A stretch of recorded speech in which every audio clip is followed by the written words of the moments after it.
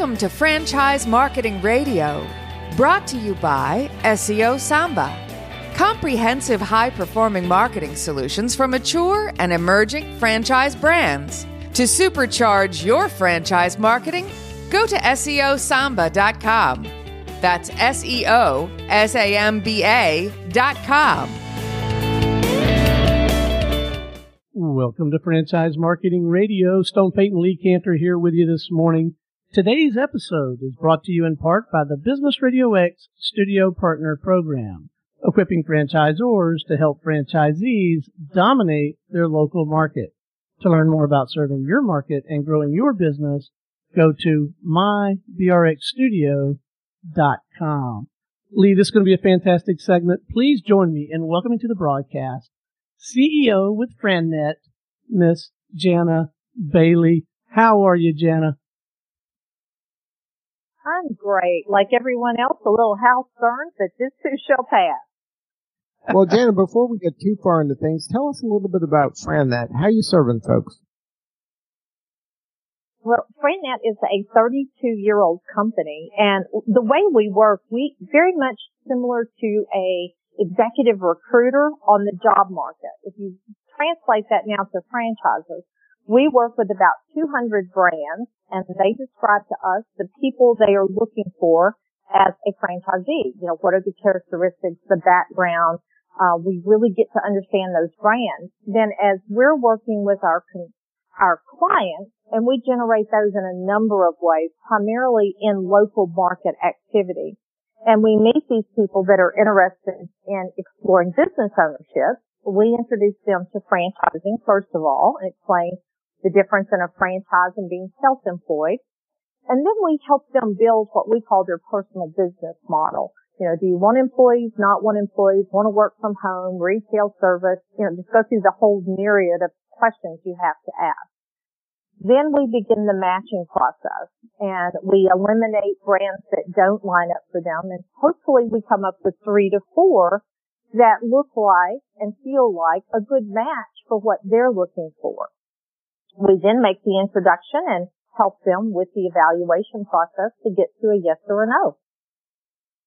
Now, it sounds a little bit to me like kind of Russian nesting dolls in that FranNet, the franchisor, has franchisees in local markets that offer franchises to people who are looking for either that second act in their career or want to be an entrepreneur or are interested in kind of owning their own business. Is that accurate? That is accurate. Good job.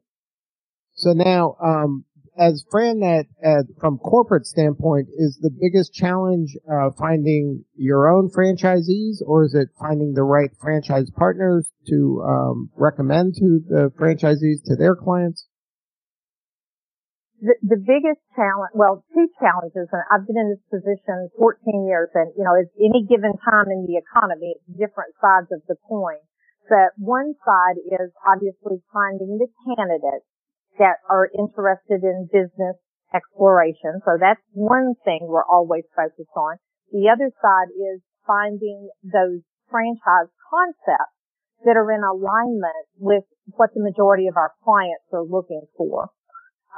We get a lot of concepts approaching us, but we take them through a very diligent vetting process, and not just are they a good concept or a bad concept, but again, are they in alignment with what the majority of our customers are looking for?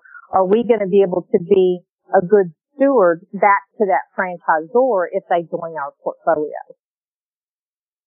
So you're vetting everybody. That's yeah. So you're vetting every kind of side to the, like you said, to the coin. What's kind of characteristics, let's take each one individually. What's a characteristic of a good franchisee in a local market? What kind of characteristics do they have?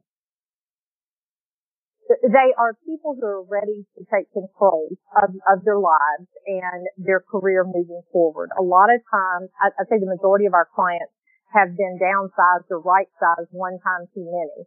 I expect we'll see a lot of these people when we're on the other side of the pandemic. People that, you know, were let go, furloughed, because of no fault of their own, they were doing a great job. That just what has happened. So those people are like, okay, I'm going to make sure this doesn't happen to me again. Obviously they have to have some capital that they're ready to invest. We typically say 25 to 30% of the total investment. And that's why we try to have a wide range of investment level franchises. So you don't immediately knock somebody out if they don't have, $500,000. So you try to make sure that you've got that mix. I tell people true entrepreneurs are not a good fit for franchises because a true entrepreneur wants to do it all themselves. A good franchisee candidate is willing to follow a system, is willing to take that guidance and input from the franchisor, and they see the value in that. They see the value in joining a company that's been there, done that, and can help them on that path. And then from the other side of the coin, the franchises that you represent, what are the characteristics they have? I would imagine because there's so many out there in such wide variety of industries, they would have similar characteristics though in terms of kind of values and, the math about it as well. Like some would be B2B, some would be B2C. Like how do you kind of, the appropriate ones? Yeah, we try to have a good mix. Now, we automatically rule out hotels. We don't have clients that are looking for a multi-million-dollar investment. So that's kind of off the table. Quick serve restaurants, in terms of the actual going in and setting down a Chili's or Applebee's, those are outside our bailiwick, really. Very little in QSR in general and fast food because a lot of food concepts are looking for people with prior food experience and that's not who we see.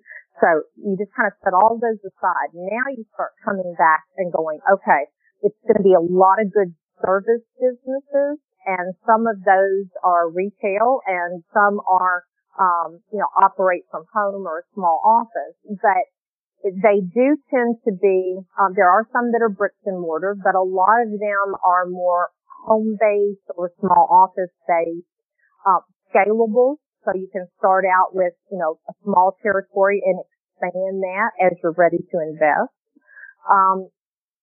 The things that they will have in common, they have to have a solid concept in proof of concept. And by that, not somebody who's just got a great idea and a single unit they've been operating and now they want to franchise. We need to see that this has been tested in more than one market with someone other than the founder. Ideally, we want to see, a minimum of 10, open units that have been open and operating and you've got some track record. Obviously, the longer they've been in business, the more comfort you tend to have and the more validation you can do. And speaking of validation, that's probably one of the number one things that will rule people out of coming on board with us. If their franchisees aren't happy, if their franchisees don't feel like they've been taken good care of and supported by the franchisor, we don't want our clients even looking at that brand. Now, when you say validation, is there an industry definition of, okay, that franchise has been validated, or is there a FranNet kind of criteria that in your mind says, okay, this has been validated enough for us? Well, there's a couple of different survey companies out there and we do take their information and that's great, but, I was a banker in a former life before this job, before I got into franchising. So, I feel like for us to make some of the calls ourselves and, it depends on how large the franchise is, the number of calls we'll make, but we want to make random calls to franchisees and we've got a laundry list of questions that we ask. And the very last question is, would you do it again? If you knew everything, in the beginning that you know now, would you do it again? And we ask for, them to go into a little detail about that. But we get a good feel for the, complexion of the franchisees. And, we like to talk to some that are superstars and we want to make enough calls we get to that average Joe in the middle of the pack. And it's always helpful to talk to people who aren't as happy. So you can kind of see what separates them. And is it the individual or is it a weakness in the system? So those are the things we're trying to figure out as we do our vetting process.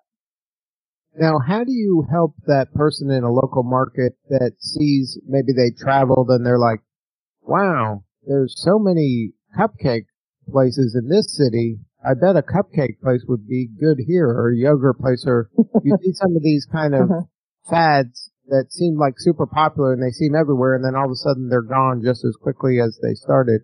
How do you kind of counsel that potential business, person that's thinking of getting into franchising and to jump on top of one of these, hot trends? Well, that is an interesting question, and it's one of the things that we cover in our seminars and webinars we do. And I do use the example of frozen yogurt. I tell people, don't fall in love with the product or the service or the idea of the product or service. I love frozen yogurt, but for me to buy a frozen yogurt franchise would be a big mistake. And the reason is, I don't want a business that's open 7 days a week and has long retail hours, which a yogurt shop would have to have. I also would not be comfortable with the staff. I prefer to work with other adult professionals and not teenagers, young people that may or may not show up for work. So, you've got to look at it, and that's what I tell people to do. Let's look at, will you love what you'll be doing as an owner? It's not whether or not you love the product that's coming out the other end or the service. And how comfortable are you with the primary role the owner has to play? I was with a hair care concept for years, and, the job was not to cut hair. The owner wasn't supposed to be on the floor doing the service. The owner was supposed to be doing the marketing and out in the community making contact and looking over the marketing plan for the next, 30, 60, 90 days, hiring new stylists, blah, blah, just on and on. So you had to make sure your skill set was in alignment with what it took to be a successful franchisee. Hope that helps. And so that's really what we challenge people is, yeah, I love cupcakes too, but let's look and see what does it mean to be an owner of that, and does that make sense for you? Now, do you prefer when in a local market, if somebody has one of their clients that wants to buy a franchise, do you prefer if they are kind of an owner-operator, or is there enough choices where, hey, we got some if you want to be an owner-operator, there's some choices over here, but if you want to be kind of absentee, there's also some choices over there. Are you kind of agnostic when it comes to that, or do you prefer an owner-operator? We have some of both. Realistically, there's the investor model and then the owner-operator.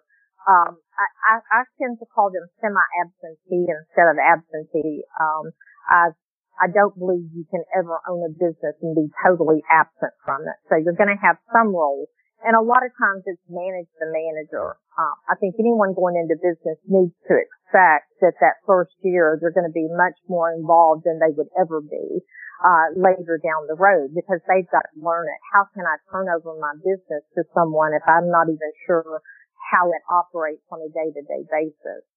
So I'm a big believer that semi-absentee is possible, investor levels are possible, but being sure you've got the team in place and the understanding of the business enough you can manage it from afar.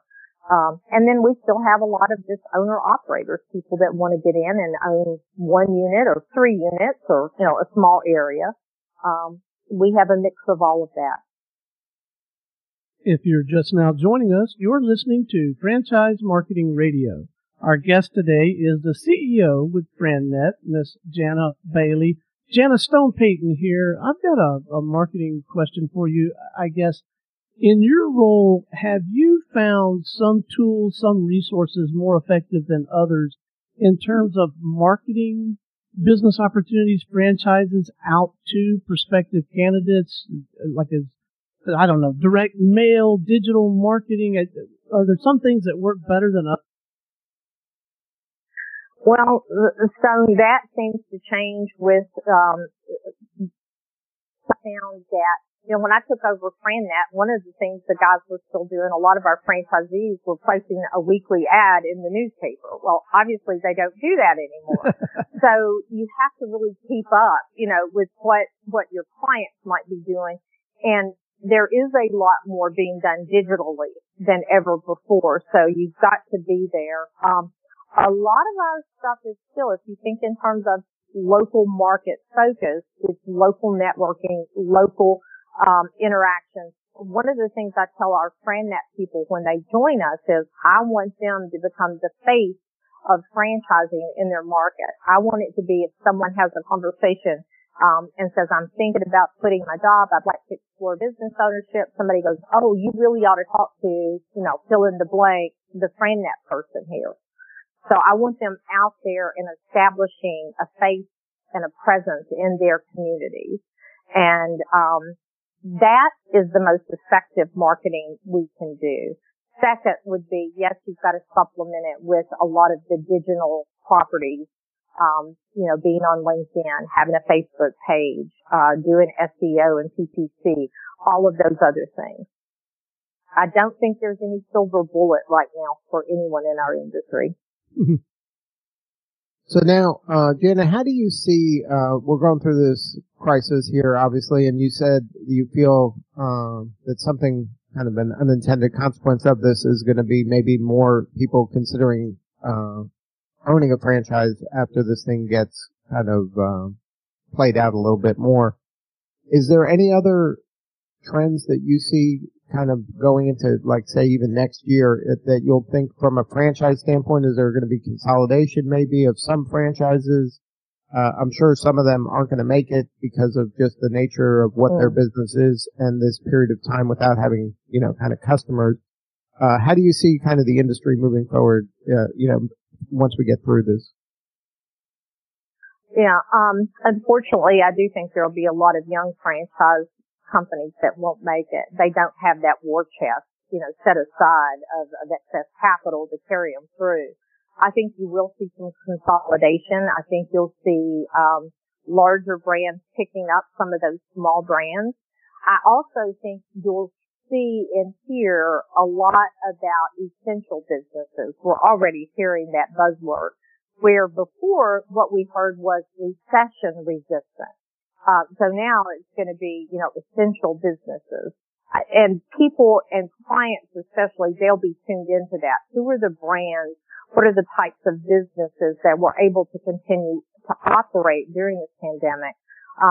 And are those going to be the kind of business I would enjoy being in? So I think realistically we're going to see a shift and a change in what our consumers are looking for. But I think as an industry, we're going to see a lot of consolidation. And as I've said before on a couple of interviews, anyone with cracks in the foundation, they're going to all surface right now. This is going to be a tough time if they don't have their house in order. Now, we've been doing this franchise marketing show for a while now, and we've run across some, I call them kind of clusters, where they maybe target one industry and they have several complementary franchises that all hit that same market. I've seen a lot of that in the B2C market, and I was wondering if you're going to see some of that pop up in the B2B market. Are you seeing any trends in that area? Well, I think it's too early right now to see trends as a result of the pandemic. I do think that, yes, there are development teams, especially, and some of the investor groups that do look for clusters of business types.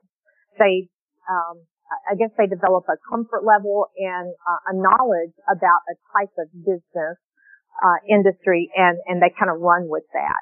I think we'll continue to see that. The reality is, with 3,600 different concepts and more than 80 industries, it's very difficult to be a expert in all things. So I think the ownership in clusters within an industry, yes, I think that will expand, and I think you will see it in B2B as well as B2C.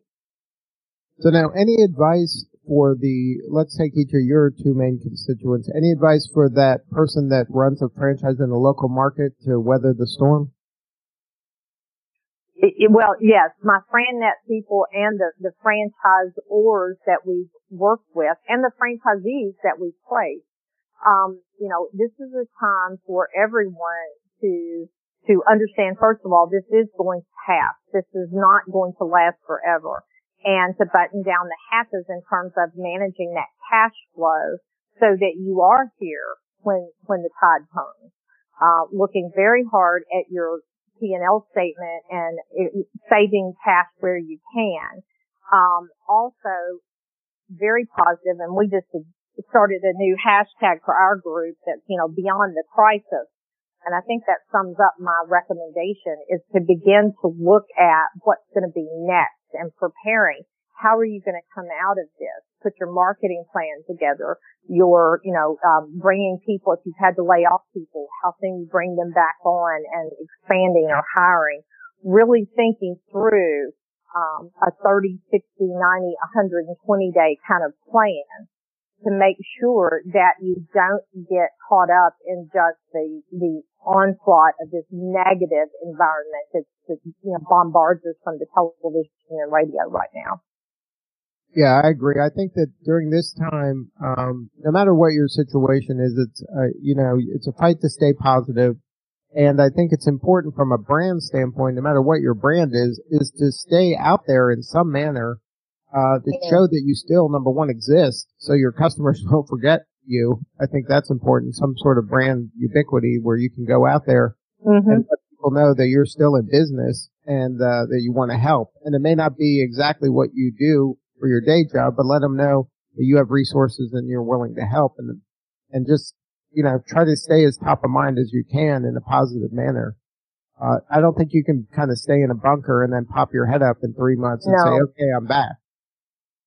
I agree. I got an email this morning from a massage concept that, I've utilized their services, reminding me that they're there and, they miss their customers and that they'll be reaching out as soon as the doors can be opened again. And, my hairstylist reaching out and saying they miss us as much as we miss them. And those kind of things are important and they're not expensive. And it does resonate very well with your clients to know that you're still there and that when this is over, they will be there for you. And I would imagine you want all the people out there now that are wondering if they are going to have jobs at the end of this to think about FranNet as a possible way to kind of control their own destiny no matter how this shakes out, right?